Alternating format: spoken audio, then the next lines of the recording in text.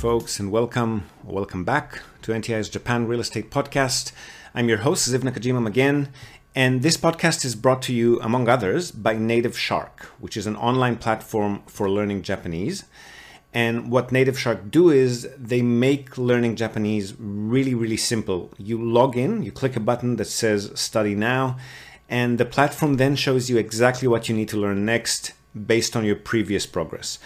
Now, again, this is simple, but the way it's designed means that students who use Native Shark once a day for 4 to 5 months can complete the equivalent of over 2 years of university study. And this is not just them patting themselves on the back. Now that Native Shark's been in business for over a year, the results are in. So this is exactly what people are saying. Just looking at a couple of posts in their community forums. And the student community, by the way, is one of the best things about the platform. So one person's writing, most productive year I've had learning Japanese. And then another one says, I've started learning over a year ago with all of these other platforms, and what I learned there is only a fraction of what I've learned on Native Shark in just 3 months. And then yet another one goes, in my mind, my study timeline only started with Native Shark because that's when I really started learning consistently, and on and on. So yet the proof's in the pudding. It's definitely the best online course out there. And since you've heard about it here on the podcast, you also get an extra little bonus. If you sign up for their free trial using the URL nativeshark.com/NTI, and we'll link to it in this episode's show notes. So that's native without an E, so NATIV shark, all one word, .com/NTI. You use that link to sign up and you'll get a double length free trial. So 2 weeks free instead of just the one. No need to put in your credit card or anything of that sort. You can just sign up, give it a shot. And chances are at the end of these 2 weeks, you'll already be far ahead of wherever you are with your Japanese at the moment, whether you're just starting out or you're already in knee deep. Give it a shot. nativeshark.com/NTI. Okay, so for today's episode, we're back with your favorite talking heads, the Japan Real Estate Experts Panel, or as I like to call us, JREP. Apologies to Matt, he doesn't like acronyms, but this one just kind of rolls off the tongue, doesn't it? And in this week's conversation, we dig into the ins and outs of professional representation in the property market. So from buyer's agents to realtors, property managers, short-term stay operators, property lawyers or judicial scriveners, renovation professionals, and much, much more. How it all works, why it all needs to be paid for, or in some cases, why you'd be much better off paying for these services. And we also touch on the purchase process a bit, how that all works in Japan, why sometimes transactions are conducted in cash. And I personally had a tough time wrapping my head around that one. Common myths, misconceptions, things that first-time buyers often tend to think or say, which may not be completely accurate. And again, much, much more. So a really fun conversation. And if you'd like to actually see us as we speak, we'll also link to the YouTube channel. Highly recommended. We're all extremely attractive, especially Emil. So yeah, good conversation. Hope you'll enjoy it. But before we get right into it, quick heads up on a topic that's completely unrelated to this podcast. So personal confession, these last couple of years, being stuck at home most of the time with the pandemic and all, we got very seriously into board games and card games, or at least my son and I did, and so did quite a few of our friends and acquaintances. And speaking to a bunch of them, we've come to realize that a lot of people that we know who are also into board games are, surprisingly enough, also into business and investment. Now, there are obvious parallels there, strategic thinking, resource management, conflict resolution, and so on and so forth. So realizing that, we've decided to throw together a little weekend event that'll mix our two passions, so business networking and gaming. And we're going to hold the first one this coming December in a trendy Fukuoka City hotel. We're hoping to have lots of people from all over Japan turn up. We've just opened registration, so we'll link to the booking page in this episode's show notes. If you've got any sort of interest in business and or gaming, and you don't have to be deeply into either, just a passing interest will do, we hope you'll come and join us at the Hotel Montan in Hakata, 10 to 12 December 2021. That's Friday through to Sunday. We're going to have business speakers, game industry speakers. Hopefully they're an elusive bunch. And plenty of free time for networking, business discussions, just to get to know each other. And of course, plenty of gaming as well. So full room and board, super affordable, tons of fun guaranteed. All right, that's it. Pitch over. And now let's get into the Japan Real Estate Experts Panel weekly chat. Enjoy, and I'll see you again on the other side. Oh. Repeat that. Yeah, go ahead, Emil. You were saying about your vibrating device. It's going to be off the cuff. It's going to be off the cuff. Just barely. Vibrating electrical stuff. Yes. I'm all for sports massage. All right, so let me also record the audio just in case. Give me a second. Cool. So what are we talking about today? Real estate. That's right. That's what we're here. Okay. Yep. Let's avoid vaccinations and potential policies on how the government's going to handle it. We can regurgitate some of the last couple of sessions because if anyone is watching this replay, then we've actually done a number of these and just basically just been talking to ourselves because we've thought they've been recorded and they're not. So I wonder who stuffed that one up. Not me. Not me. Nobody. So yeah. But we can talk about all the things we were talking about. There was a really interesting conversation that I saw online this week, Matt, about some chap who was looking at getting an Akia, but there was a person who was a Fudorsan or a company that was sort of doing the brokering for him. Oh, yeah. And obviously trying to put themselves in the middle for a fee, putting themselves in the middle for we'll help you, but you've basically got to use our renovation services. Right. So what is that sort of thing typical when people are going out looking for Akia? It's not uncommon. How does that differ from what you do?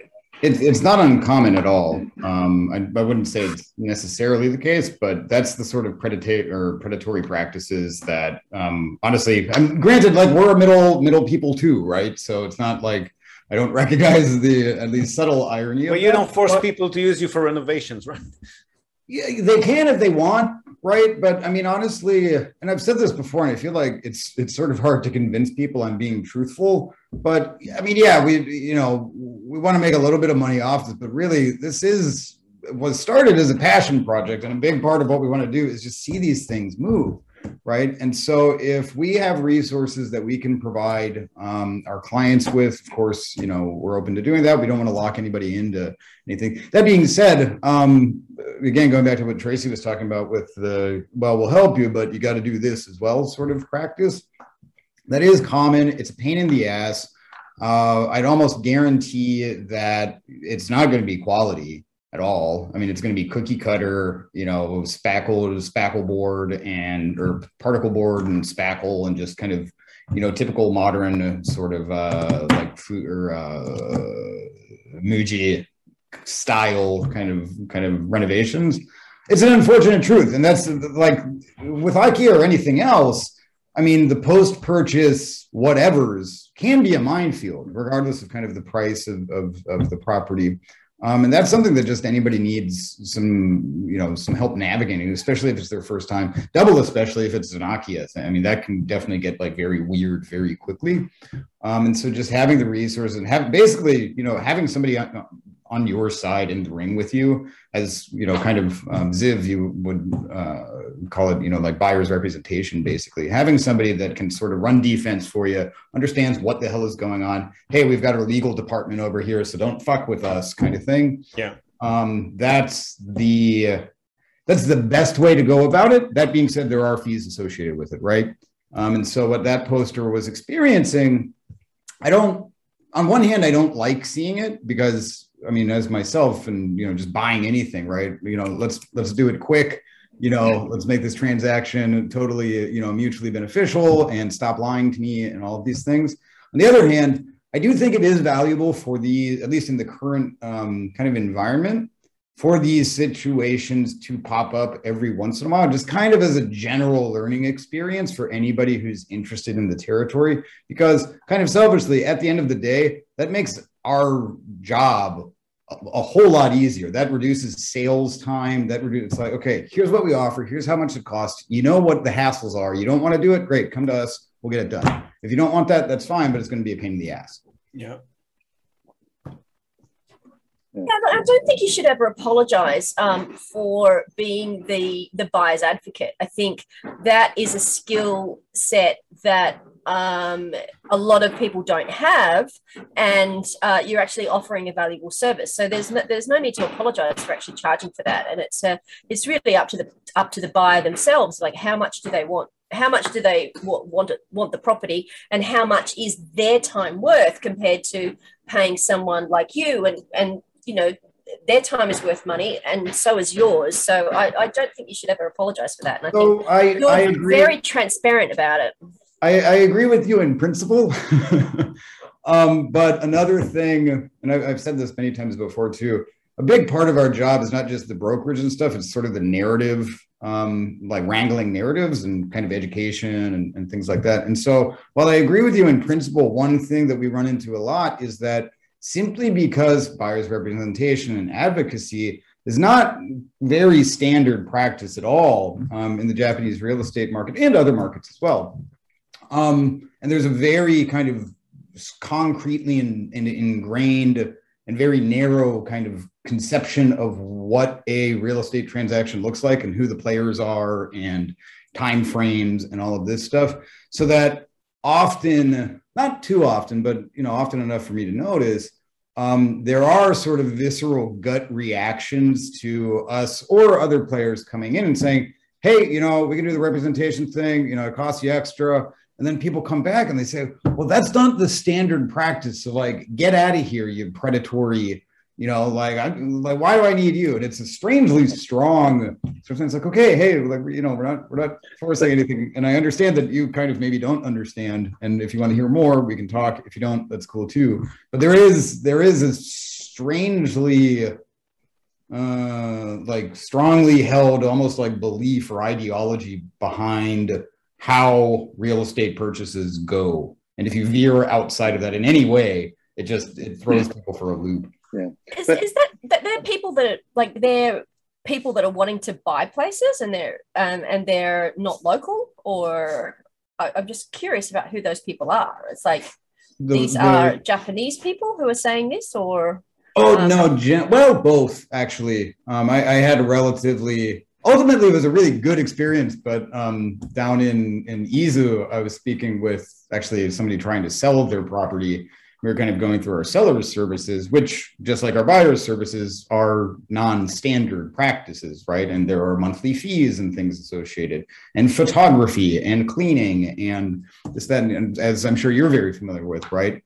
And we maybe got like a minute into the conversation about associated fees and what the services are. And they were just like, oh my God, that's insane. Why would I ever do that? And the conversation, I was like, okay, this isn't going anywhere. Oh, don't. But you don't want, if you want to wait 3 years to sell your thing and, just every year the price goes down a little bit and nothing ever moves, like, okay, that's your prerogative. But like, if you want to get it sold in like 3 months, then yeah, pay us more and we can just get it out. I kind of feel the clients that are like that are maybe the ones that you don't want. I don't try to sell anything to someone who doesn't want the property.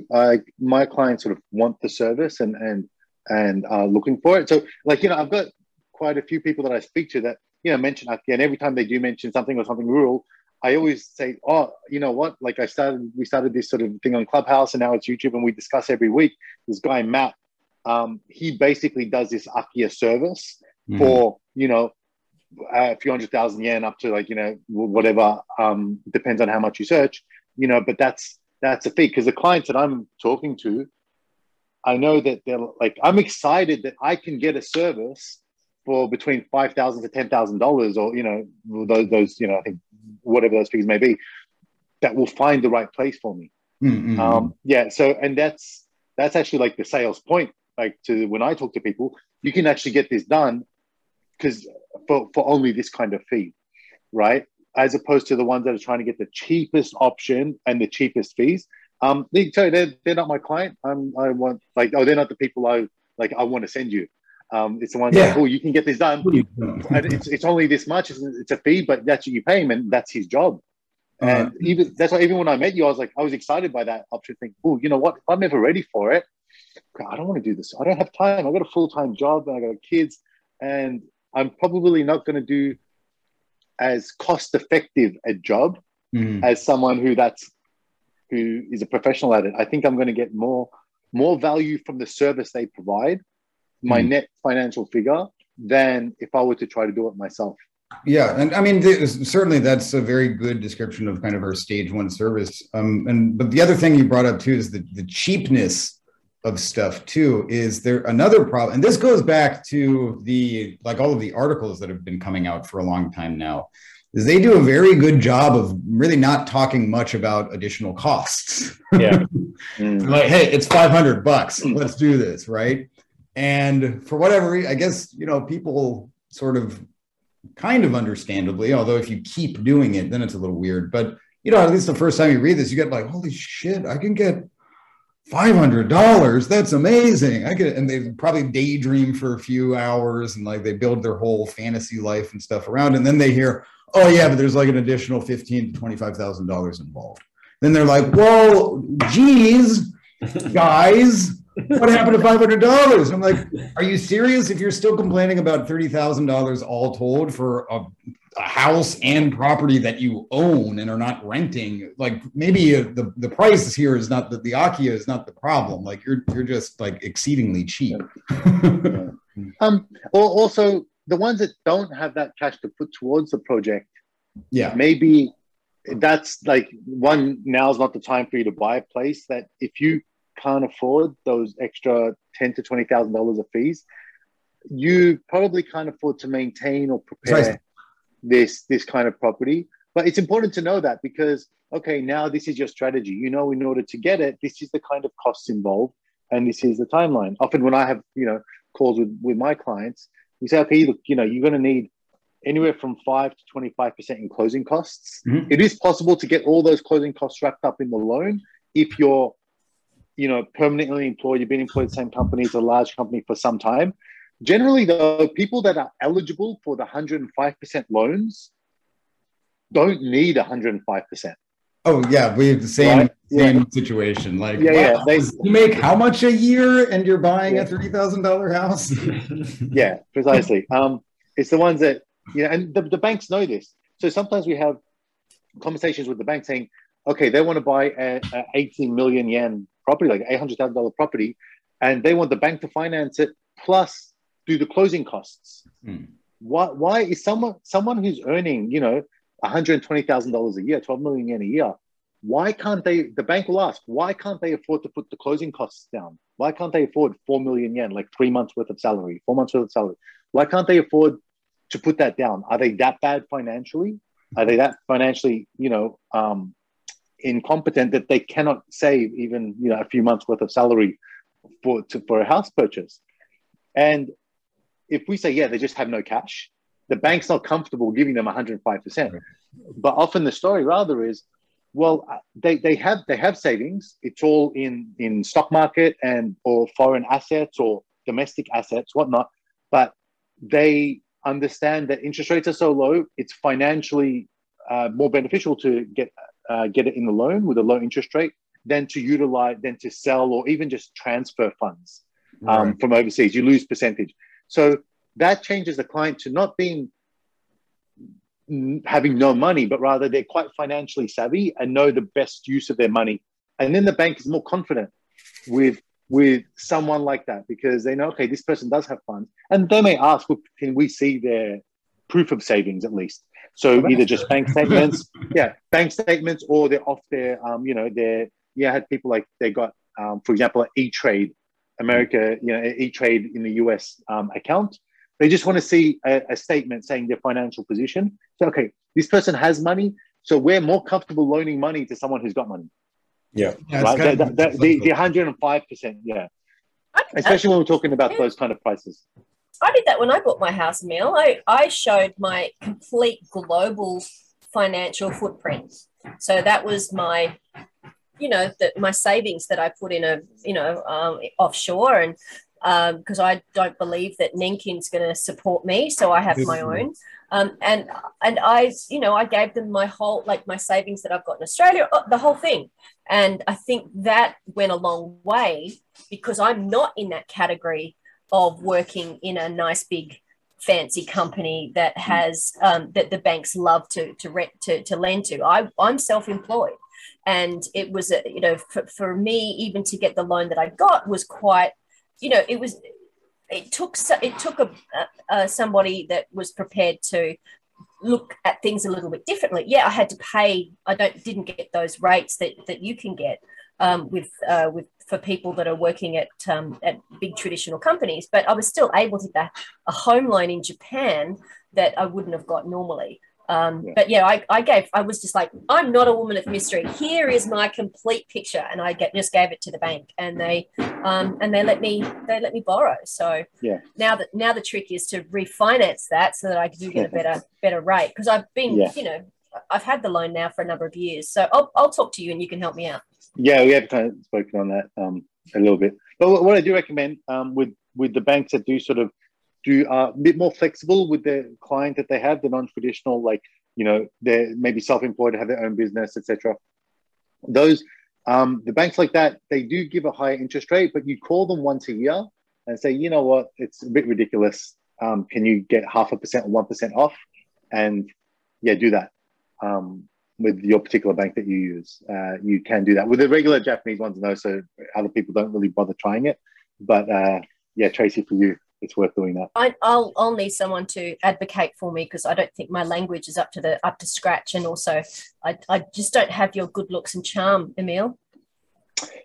Yes, some people are blessed. I'm sorry. Emil's just got that thing. We don't because most of our customers are cash buyers. We don't deal with banks and stuff. But I can't say that we've ever heard too many complaints about people having to pay buyer's agency fees. But I guess a lot of that is because most of them, by the time they start talking to us, they've already tried to do things on their own. So they've emailed a few agents, they've looked at a few listings, and then they contact us saying, well, look, the agent just returned one email, sometimes not even that, and now they're not talking anymore because I asked them a question, and looks like nobody ever asked them a question, let alone in English. And I guess you don't get that as much in Tokyo and Osaka and so forth. But and by the time they reach us, they're just happy that there's somebody who can actually bridge that gap for them. So that's never been an issue. Plus the amount in your case too, Matt, especially in your case, I think the amount of, like, the potential to make costly mistakes when you're buying in a foreign land, in a foreign environment, in a foreign language, and without knowing anything about the local market is ridiculous. There's a guy called Michael. He has a newsletter called Cheap Houses Japan. I've spoken with him. Yeah, highly recommended too. Actually, he's got a very nice Instagram account as well. His business model isn't exactly up to snuff, if we're being honest. Oh, his business model is making money off the internet. He makes money on advertising and banners and so forth. He's not making money on real estate. Right. But are you throwing shade there, Matt? A little bit. Well, he's basically privatized and then monetized publicly accessible imagery and my understanding is, anyway, and listings, right? Everyone's got to make a buck somehow. Yeah. But yeah, I've spoken with him. Yeah. If he's consolidating, I have no idea. I've never seen this person, never even heard of that site or that letter that you mentioned it. But yeah, if someone's consolidating a whole bunch of information and putting it together, like, you know, that there's value in that. Like, I pay for some courses and classes that you could possibly just find from YouTube, you know, but I don't have the time to consolidate all that. Yeah, right. Like that, you know, there's certain speaker that you like and you can watch all their stuff for free, or they have a, you know, $20 or $50 or $80 download. Well, that's a cool thing about what he does as well. And honestly, this is a theme that I see everywhere, not just real estate, of basically there's like very close to actually inaccessible oases of a specific type of information. But if you can't get into it, then you don't even know it's there. And so the consolidation and sort of, let's use some radical terms like the liberation of information regarding real estate, or I mean, this is also what I do in with independent music as well. It's the same problem. It's a very valuable service, and not even service, just like it's a thing that needs to be done, because I personally think that that's something that's holding a lot of opportunity in Japan kind of back, is that it's simply difficult to access, right? And so same story though with his newsletter. I mean, yes, you could skirt the internet in Japanese and find all of these listings on your own, but the fact that somebody puts it all together for you. So anyway, what I was going to say is that he's actually purchased his own house a few years ago, and he's got a house here in Japan, and it's all said and done. But when he spoke to us, he's like, oh, I wish I knew that you could actually have a buyer's agent in Japan, and because the amount of hassle and the amount of hoops that you have to jump through as a foreigner purchasing here, especially if you're a remote foreigner, you don't even live here, is and in many cases it's insurmountable, again, unless you're buying out of Tokyo and Osaka. We get a number of inquiries. In fact, I'm working with somebody, one of our clients right now. There's a lot, and honestly, I'm American, so I'll throw legit shade. It's a lot of Americans don't research anything and are like, oh my God, I don't live there, but can I buy it? Let's do it. It's like, okay, you don't understand what's going on here. Well, when we were doing the clubhouse rooms, there were so many Americans going, yeah, I'm a realtor in whichever state, or I invest in this state. I'm keen on buying a property in Japan. Can I just buy one in Japan? But I do admire their enthusiasm. Well, you can do it much like Michael did, right? It's totally legal, doable, and stuff. But there's costs, considerable, or can be considerable costs associated with it, and with the mistakes that you might make along the way. Exactly. I do feel the nature of clientele though are quite different between the two of you guys. So people looking to use Ziv services, they are investors. They're looking at growing wealth. And they're looking at purchasing a good asset that's going to be a good investment. So they're trying to grow their wealth, and they're looking for a service that can help them purchase a property. Whereas I feel with the Akia, some of those people that are not happy with the fact that there's these other costs involved, that they can't get it for just $500, they're not investors. They are looking to get the cheapest thing possible. They're excited. Bargain hunters, they're looking for the bargain. They're looking for the cheap entry. So any additional cost is, hold on a second, that's not part of my plan. Whereas I think an investor is like, yes, these are part of the costs involved in investing in this product.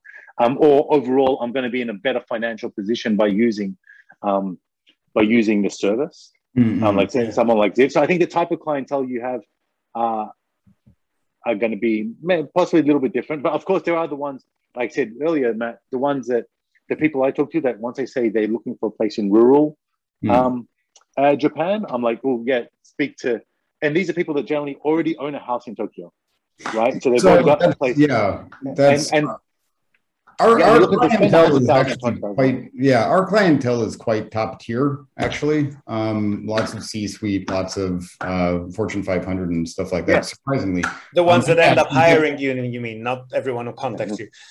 Yeah, the ones that actually give us money, they're not averse to, and that's kind of the thing too with this project. You can consider it kind of a project, right? They've done it before, Australia, the US, UK, also in Japan as well. So they're familiar with, what that actually what they're getting themselves involved in. They also just, for one reason or another, understand that, yes, okay, that's the price of the house. There's almost certainly other costs associated with it. Let's find out and see how much that is. And I've got the money to do it. So, they can do it. The tire kickers, right, are just, they're the $500, give me $500 or bust kind of approach, which, it is insane a bit to me that, we're talking about real estate. Even if it's cheap, it's not cheap. Did you actually get duped by a story? Yeah, quality $500 houses? Are you kidding me?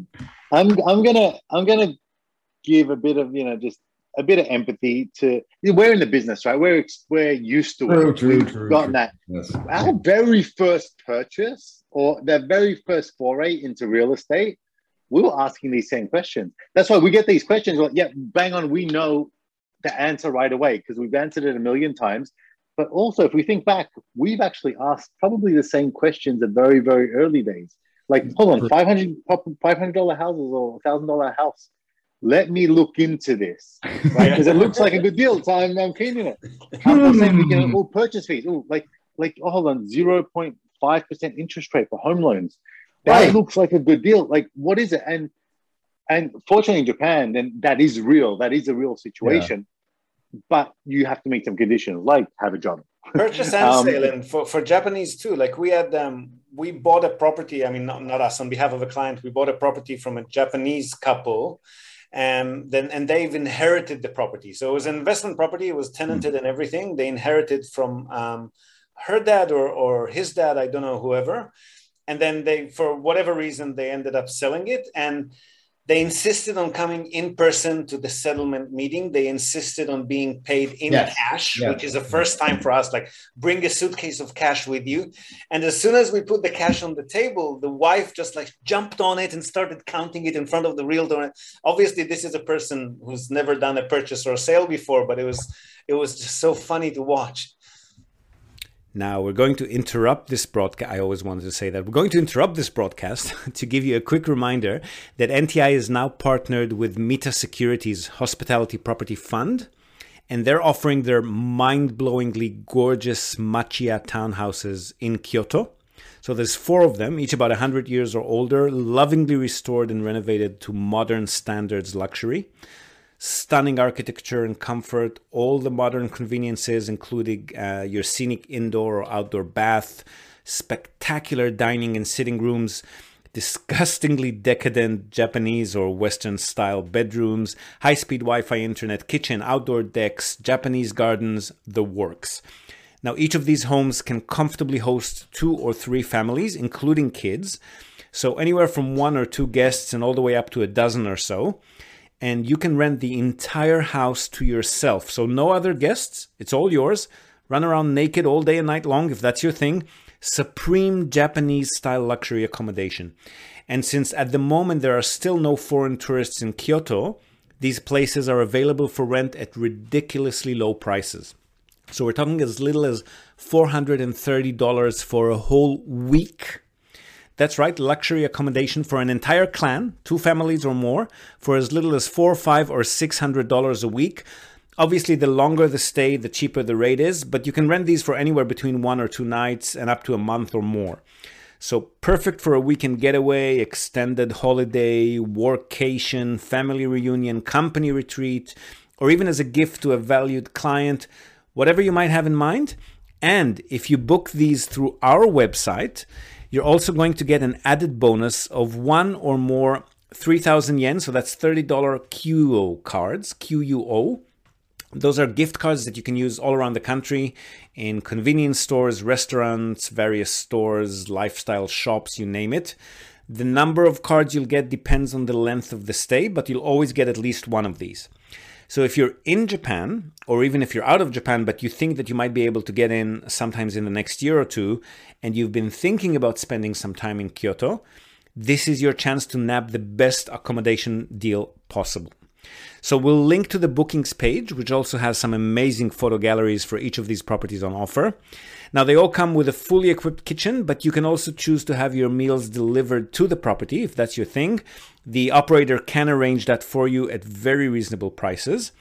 And if you can't see the show notes for any reason, just go to our website, nippontradings.com. That's NIPPON Tradings with an S, all one word, nippontradings.com/Kyoto-holiday-rentals. Or just go to nippontradings.com and you'll see the Kyoto Holiday Rentals option on the top right menu bar.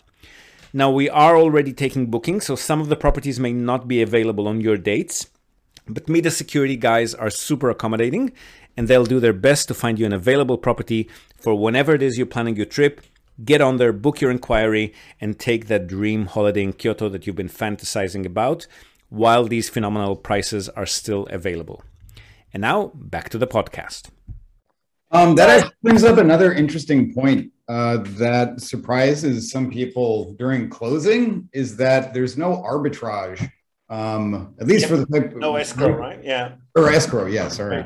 Which, again, kind of as Emil was pointing out, like I've been aware of this for a while now, so it's not as just like anvil on the head surprising when you first find out.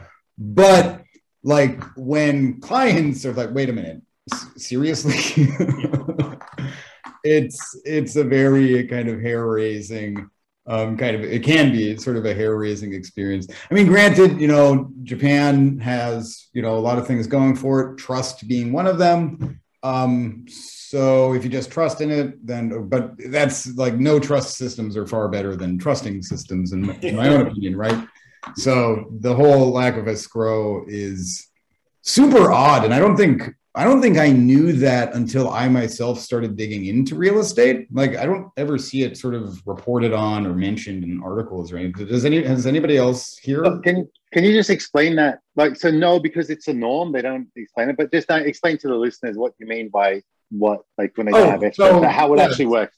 So if you're spending a bunch of money, what you probably don't want to do is just say, hey, here's a bunch of money. Please give the thing that you promised you'd give me after I give you the money, because you have no guarantee that, for the $50,000 or whatever, you're actually going to receive the thing. And so with escrow, it's just it's a middle party, right? That kind of mediates the transaction. So they're the holder of the cash, and in the case of real estate, the holders that cash received, title deed received. Okay, on you go. Yeah, right. And that's a great system for large purchases. Yeah. And the way that it at least works with us, it's literally, okay, money transfer, press the button, money transferred to XYZ bank account, ring, ring, you get a phone call. Oh, hey, it's XYZ bank account. You did receive the money? Okay, great. Transaction complete. Yeah. There's a form of security there in the middle in the form of the shihoshoshi, because the judicial scrivener, or the property lawyer as they're known in other countries, they actually should, in ideal situations, be getting the title deed a few days before the settlement. Yes, and so we have a team of shihoshoshi that we work with. So they wouldn't be releasing it or conducting the ownership transfer before they've confirmed that money's changed hands, right? Exactly. Yeah. So I think Tracy wants to speak. So I'll explain how that the lack of escrow or that transfer ownership works, and with the scrivener, the shihoshoshi, how that works in a second with the home loans for like $1 million, etc.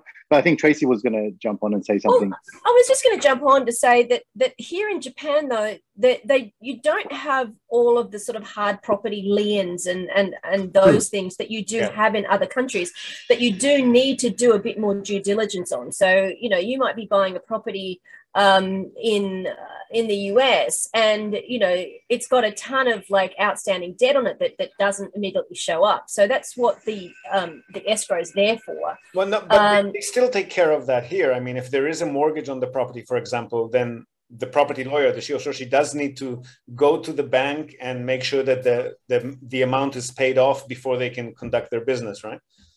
Yeah. There's not those hard property loans that you do have in other countries. So it's certainly an interesting situation. So jump in, Emil.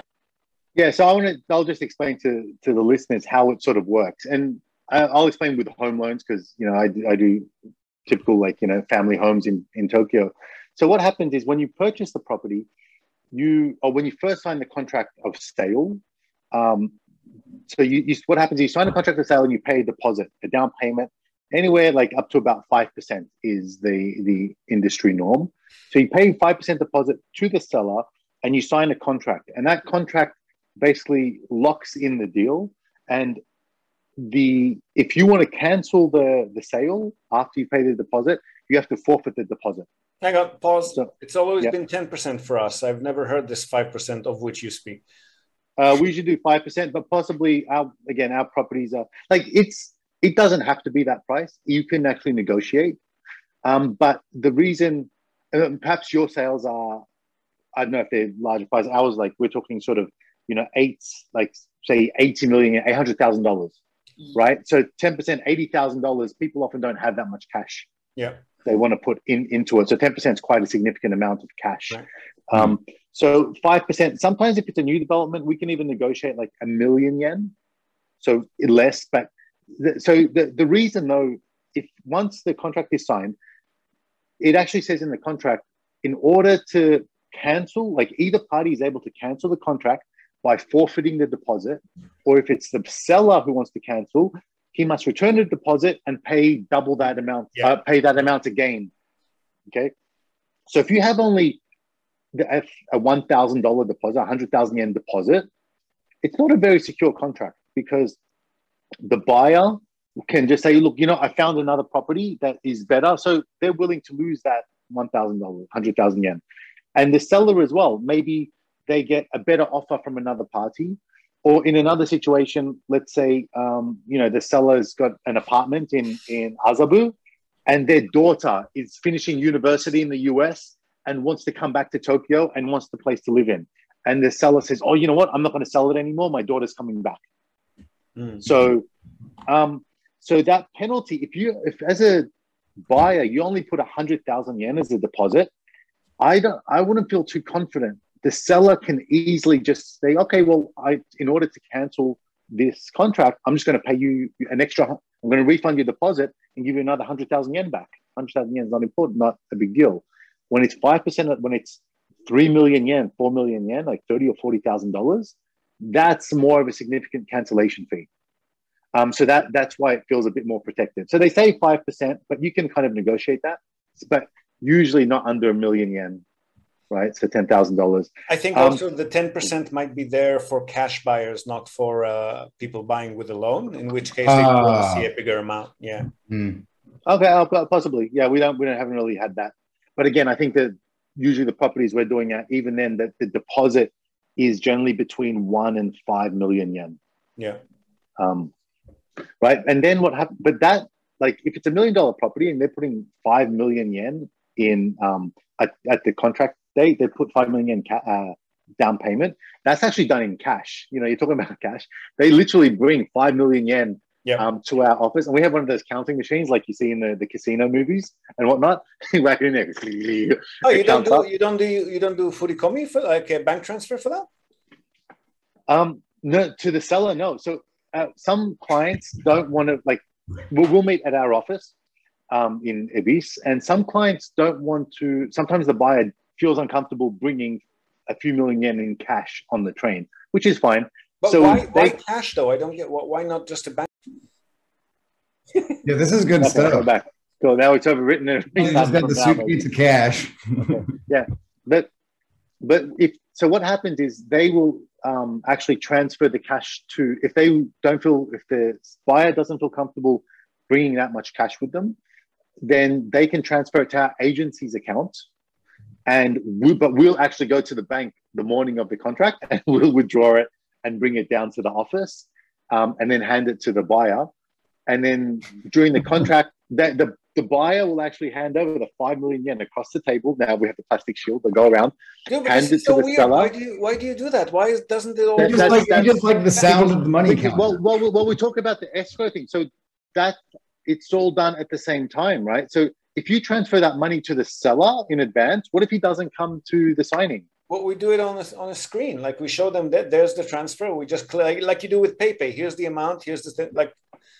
Yeah. Oh, yeah. No. But some people don't like. Sometimes bank accounts can't transfer that much. I don't know how much your deposits are, but 5 million yen. A lot of people will have a restriction on their accounts. But right. I don't know why. But generally, that's what we do. You do cash. Always. Yeah, it's cash for the deposit. And it's exciting. There's no escrow for that. Like so. But yeah, anyway, the contract is in place. But the guy has a picture of you on Instagram with like a suitcase full of cash or something like that. No. Oh well, but people. I was thinking, man, this is just like constantly have a camera running on the money counter, like TikTok or something. People do like. When I bought my house, it was the last day of the year. The last day of the banking year, and I needed to have the contract signed by a particular date and have the money in. So I was actually in Yokohama I went to my bank, took out 3 or something million yen worth of cash and had it in my handbag, and then caught the train from Yokohama back to Japan. And the lady in the bank was just like, "Oh, love, are you gonna be okay with all this money?" And I went, "Yep, no worries." Do it. No, hang on. Everybody slow down a minute. I don't, okay. Let me tell you how it works with us, and then please let me know what I'm not getting here, okay? So we would normally, once we agreed for the purchase, the seller would receive a copy of the contract, they would sign it, and then it would come to us, and then we would sign it, and on the same day transfer electronically the deposit amount either to the seller directly or to the realtor, who will then either hold on to it or transfer it on to the seller. Why is there cash involved? I don't get it. Great, I have no idea. So how it works with our home purchases generally at our office is, so the seller and the seller's agent, we often work with the buyer side. So, and then the buyer, our client, and us will come to our office, or sometimes the seller's agent office, right? If it's sometimes a big real estate agency or whatnot, we'll go to their office, but it doesn't matter. We all come together, and that's where we make sure everyone, we read through all the contract information, everyone agrees, and all the hunko and stamping is done. And we hand over the cash, and the seller will give us a receipt that their agent has prepared for the deposit. Okay, and then the contract is all stamped and everything is agreed. No, I know why you do it that way, because you're all in the same city. With us, it's always like, if it's in Fukuoka, we might do it like we might all get together here, or sometimes like some particular agency will insist on coming in from Tokyo for the meeting itself. But most cases, it's all done via remote cities, and one party signs, they post it, the other party signs, they deposit. It's all. Yeah, maybe it does make sense when it's an investment property that no one needs to see. It's more of this asset is like a financial tool. So yeah, they may not be in the same city. For us, it's usually family home. So I'm sure there is a way to do it if the person's not in the same city or cannot attend. Yeah. Then yes, we can. I'm sure we could arrange it. But in general, that's what happens. But then when it comes to the actual purchase day, right? Because again, you've only put, say, 4 million yen, 5 million yen of deposit of cash down. Then on contract day, that's when everyone will get together either at our office or at the bank. Okay. But it's quite common with the mega banks. We'll go to the branch, and let's say it's $1 million properties, 100 million yen. 100 million yen will actually the bank will put 100 million yen into the seller's account. Sorry, into the buyer's account. And we prepare a list of all the transfers and says, okay, the buyer needs to transfer to the seller, 95 million yen. It's actually a 100 million yen property, but they've already paid 5 million. They only need to transfer 95 million yen. And they need to transfer 3 million yen to the agent as an agency fee. They need to transfer, 100,000 yen for the earthquake and fire insurance. And that happens on the day. So when everyone gets together, the scrivener looks and checks the title is okay, all that information is correct, and they've got the title, they've checked the IDs, and then the scrivener gives the okay to the bank and says, yes, all the documents are in order, you can transfer the money. The seller will be there and he'll check online on his bank account, or he may make a phone call. When the money has been received into his account, he'll say, yes, it's okay.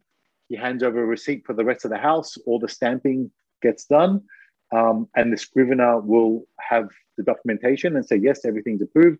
And the scrivener will go to the Ministry of Affairs and do the actual title transfer. Yeah. Yeah. And you get the keys on that day. But that's how it happens. So there is no escrow service for that major amount, but the scrivener is the one who gives the authorization to the bank that all the documents are in order, everything is ready. And the scrivener has done some pre-work communication with the seller, communication with the seller's bank, whichever has the lien on the bank that has to be removed, and with the buyer's bank. And the scriveners are legally licensed and monitored up the wazoo. So there's a very small chance that they're going to be up to any monkey business. Yeah. And their fee is, I think, maybe about 300,000 yen. It's included in the title registration fee. So it's called the Toki Hyo. The title registration fee for properties, we usually have maybe anywhere from 500,000 yen to 1 million yen for the registration taxes and fees, plus the scrivener's service fee. That's the kind of price we look at. And some people say, oh, we can do it ourselves. We can, because technically you can do the scrivener job yourself as an individual. Technically, you don't need an agent too. As a way to save money, but we've never seen that. And also because who's going to take responsibility if there's an error? And the bank won't accept it. The bank won't accept an individual trying to save 200,000 yen. But what if you make a mistake? Your job is to put the bank's lien, the mortgage, on the title. So they want to make sure a professional does it. So they likely won't accept the individual to the documentation element of the whole process is, I mean, that's the part that is just so rife. Like, yes, Neil, you're correct. You technically, you're gonna give it the old college try. And you might have as much luck like translating ancient cuneiform texts or something like that. Like technically you can do it. You're going to fail somewhere. It's still being done, I think, especially in your kind of areas, Matt. It's still being done in the countryside where, some farmer is selling his land to another farmer kind of thing. They just both go to the Legal Affairs Bureau and stamp some documents and stuff. Well, that does happen. That's something that we actively tried to, at very least, disencourage. It's so part of like that, actually properties that have that in their history will end up being even more expensive services wise, because with our Shiho Shoshi, that's kind of, it's not a shady transaction, but it's like a community transaction, right? And for our clients, I mean, again, these are Akia, they're kind of notorious for having something wrong with them, but it's not always very well defined. And so the border's right over there. Can't you see it? Precisely, right? And we've done this before, right? Where we go with our Shiho Shoshi to the municipal offices, tracking down all of the registered documentation and also turning up what isn't registered. It's not that if there isn't information about it, then it's no go. It's merely we need to know what information exists and what does not, such that our client can make an informed decision. And these farmer to farmer transactions, a lot of the time they just don't have as much documentation, which means more work for us, which means that the client then has to pay higher fees. If there is an issue with title, it significantly reduces the value of the property. The property that becomes, like in Tokyo at least, so much more unattractive when there's a discrepancy between the title and the property itself. Yeah.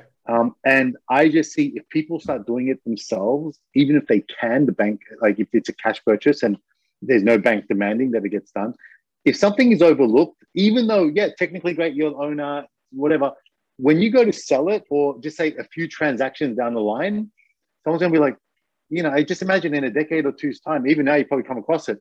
Oh, this transaction done by, the great grandparents was just done between them. And so this information is missing on the registration. Yeah. And that's going to impact the value and the resaleability now. You're totally correct. And it sucks for sellers. It's really great for our buyers, though, because if you do the proper due diligence and you do uncover discrepancies, guess what? You can start negotiating significant price reductions. I'm talking like 20 to 50%. Yeah, it's ridiculous. The and so spending the cash to do like the hardcore CSI detective work. And it's funny because this is Japan, right? Like it's not like some third world country where, suddenly someone's going to show up and, that's my grandfather's property or it belongs to the chief of police. You're not allowed, you sold me the Brooklyn Bridge. Like, it's not going to happen here. The most that's going to happen is you're going to end up doing, like you're saying, a lot of detective work and reproducing documents and bringing out the people to remeasure the borderline or whatever it is. Like, it's not going to be anything that's going to be, making suddenly the property is not yours anymore. But still, people avoid that like the plague, right? Well, but from a buyer's point of view as well, at least for Akia, you'd be surprised at how many people, it might have just something to do with like, hey, it's cheap, I don't care. But just like run into and basically sight unseen and just sign and purchase the damn thing without realizing, like, for example, out in Saitama, there was a property that was actually in, like a historic preservation area, which meant like considerable, like you can't build above 2 stories. And, there's color schemes that you have to abide by. That I would want to know. We see that. Yeah, this wasn't listed. right? We discovered this by going to the municipal office on behalf of the client, right? And ended up knocking, I think it was 150,000 US off the price because like, yo, it's a really nice place, but you didn't tell us about this. And that significantly reduces the stuff that I can do on it. As far as I'm aware, the realtors are obliged by law to tell you about any of these sort of constraints or limitations or whatnot, no?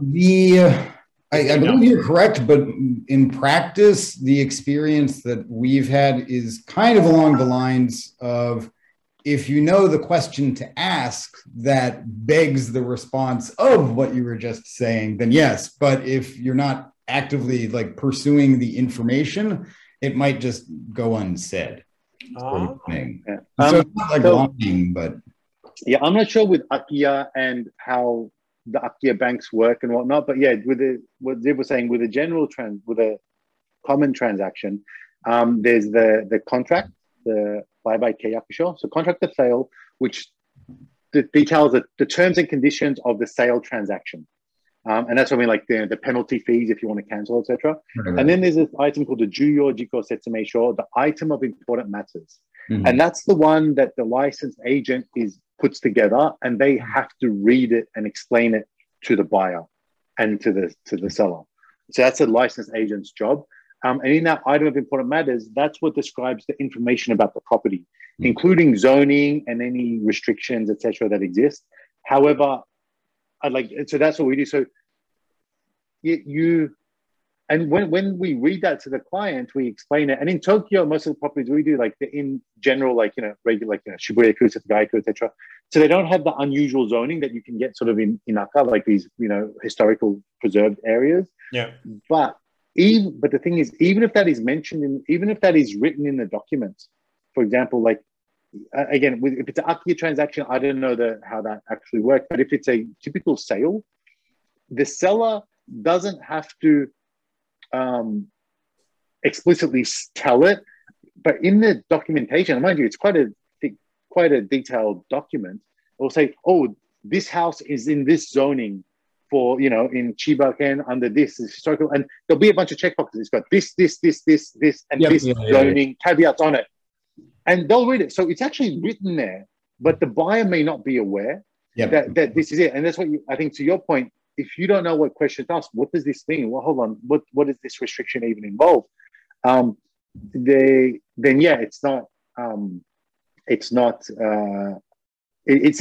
something that can be missed, right? And that's what some due diligence in asking the right questions is.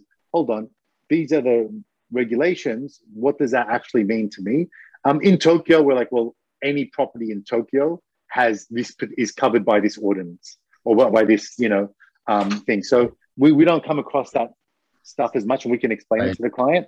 But I can definitely imagine, that's why I think I tell people, pay for the service and get it, when you buy these other properties. And some, we frequently say, well, hey, if you like burning cash on very risky pursuits, then all right, let's run with it.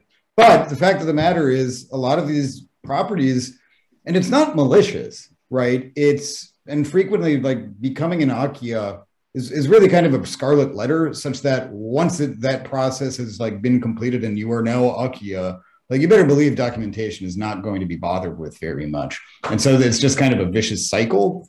Yeah. And so especially with newer properties, as you would expect, generally they're not, they're pretty much up to snuff. Like they're good. And honestly, usually their owners are still somewhere around. It's just like, it's too rural or something like that. But the older a property gets, it just kind of accelerates exponentially the older, it being kind of the erasure of proper documentation. So you do have to be careful about it. And in fact, sometimes, often enough, we aren't able to locate, like frequent, like the Toki, or when, like, construction date specifically is one that comes the up. land title. Yeah. We know when it's been registered, right? But so far as the initial, like, actual construction and title and owner of, lost in time. Yeah, like legit, and which is from one angle very, very interesting, right? Yeah. Like we've sold Meiji era properties, and so we know they're at least like 130 years old, but we don't know anything more than that, just because, like you said, it's actually been lost in time. There were no documents. Yeah, they didn't have writing back then. Yeah. If I'm in Tokyo, if I go through a listing, I've got client searching and we're looking for properties, you know, in this price range, and we see one, if I see one pop up, and always in the flyer, and it'll have some information, and if it says like the year built, like for me, like unknown, you built, I won't even send that to the client. I mean, like when there's no scenario where we're going ahead with a property that has documentation about the year built on the title. Yeah, like that's we're not working on that at all. Like the bank won't finance it. Like there's a thing called the Kakunin Zumisho. Yeah. And so when you apply for the plan and permits, and it's like the Kakunin Shinsei Sho. So that's a permit application, and that includes all the floor plans and detailed drawings of, like, you know, the fireproofing and all that sort of stuff. And then there's like the initial, mid, and final inspection from the city hall during building. And it was pretty common for properties like, you know, 15 and 20 years ago and before to not have the final inspection done. For whatever reason, but sometimes it could also mean that the person, like after it was signed off and they were building, maybe they extended a bit. They did a little bit extra, or one of the corners of the house that's meant to be a bit close, they opened it up a bit to get an extra 2 or 3 square meters, something like that. It can be something significant, it can be something quite small. But if it just doesn't have that document, right, the final inspection, the Kakunin Zumisho, sometimes the banks won't give financing on it. And although it's not a major issue and the house seems fine, the bank's like, yeah, no, we don't want to deal with it. So when financing becomes hard, the price becomes significantly less. Yeah. It may be a good deal, but you're not getting a 80 million yen property for 60 million yen. That property is always going to be a 60 million yen property. You know, you can't resell it the next day. Yeah. So, it's interesting there. But title stuff for the big properties in Tokyo, especially when banks are involved, bank financing is involved, has to be really clear. Nothing sort of unusual. And in that sense, I'm very jealous. I guess the takeaway of today's chat is get a bloody buyer's agent. Yeah. It's not just that, it's also, I think today's chat, the theme is really, you know, showing that the benefit of getting people to do their part of the job rather than try to be all the things, you know, like the you know, the paralegal does the paralegal work, the buyer's agent does does that work.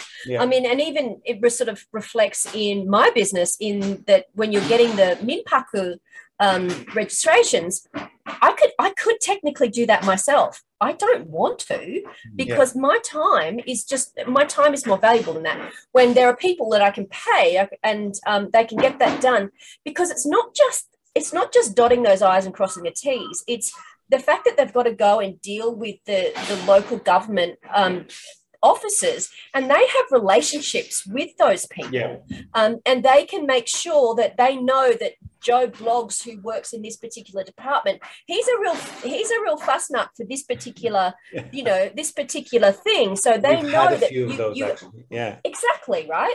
I mean, it's even with the minpaku stuff. It's like there are certain hokenjos which are easier to deal with than others, so the scrivener, the person who does those documentations, they know that, and they know what is the particular bugbear of that any of our respective areas of expertise. Like I wouldn't even dream of trying to lease a property out to short-term stayers or Airbnbers without someone like you, Tracy. Like just the thought of dealing with the advertising and the billing and the cleaning and the check-ins and checkouts, it's inconceivable for me.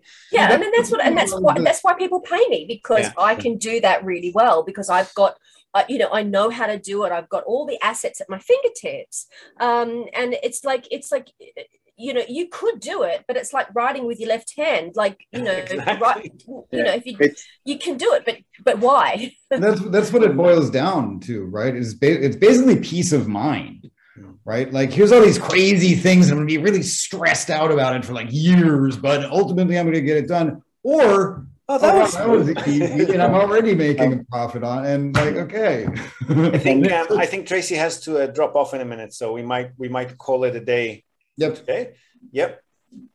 So thanks for your time. Yeah, it's a good theme for today. Like today has really been all about, you know, the benefit of actually working with a buyer's agent, working with a good real estate agent, working with, you know, a broker, working with That's why they call us real estate professionals. Exactly, exactly. And that it's not the cost, it's the value that we bring to the customer.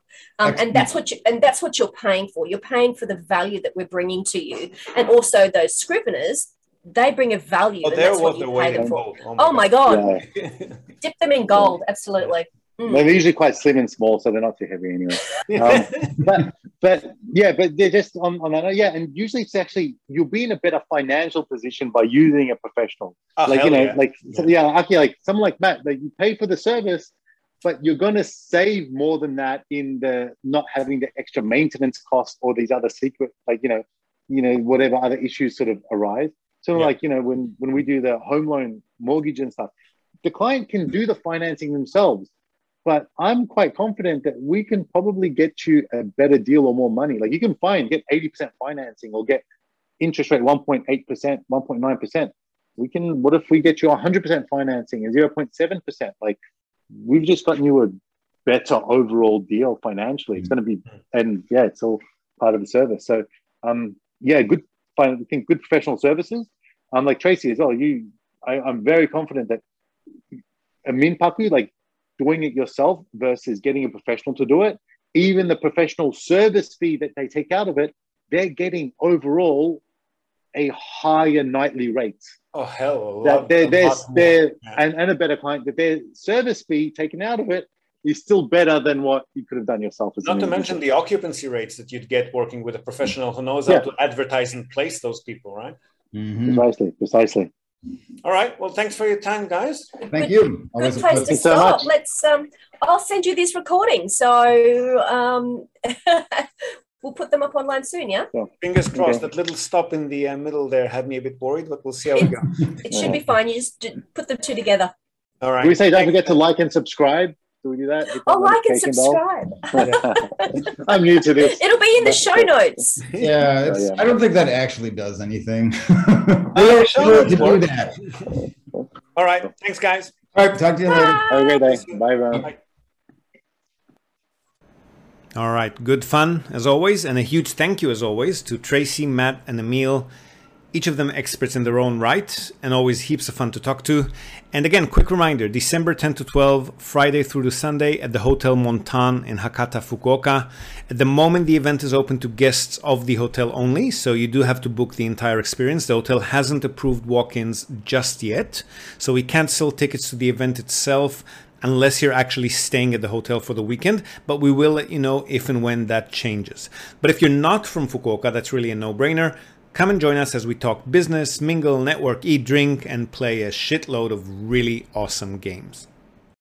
Now, before we go, we're also, as always, going to tell you and also link to our other sponsor's website. That's Hiroshi Shimizu, immigration lawyer and administrative scrivener.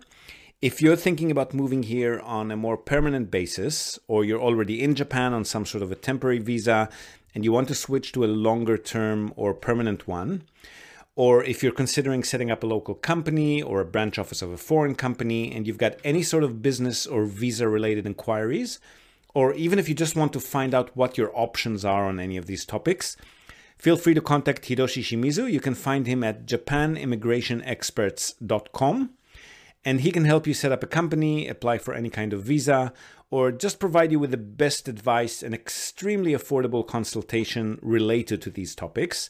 And he's already done that for many of our listeners. So feel free to reach out to him. Again, that's japanimmigrationexperts.com, and you'll be well on your way.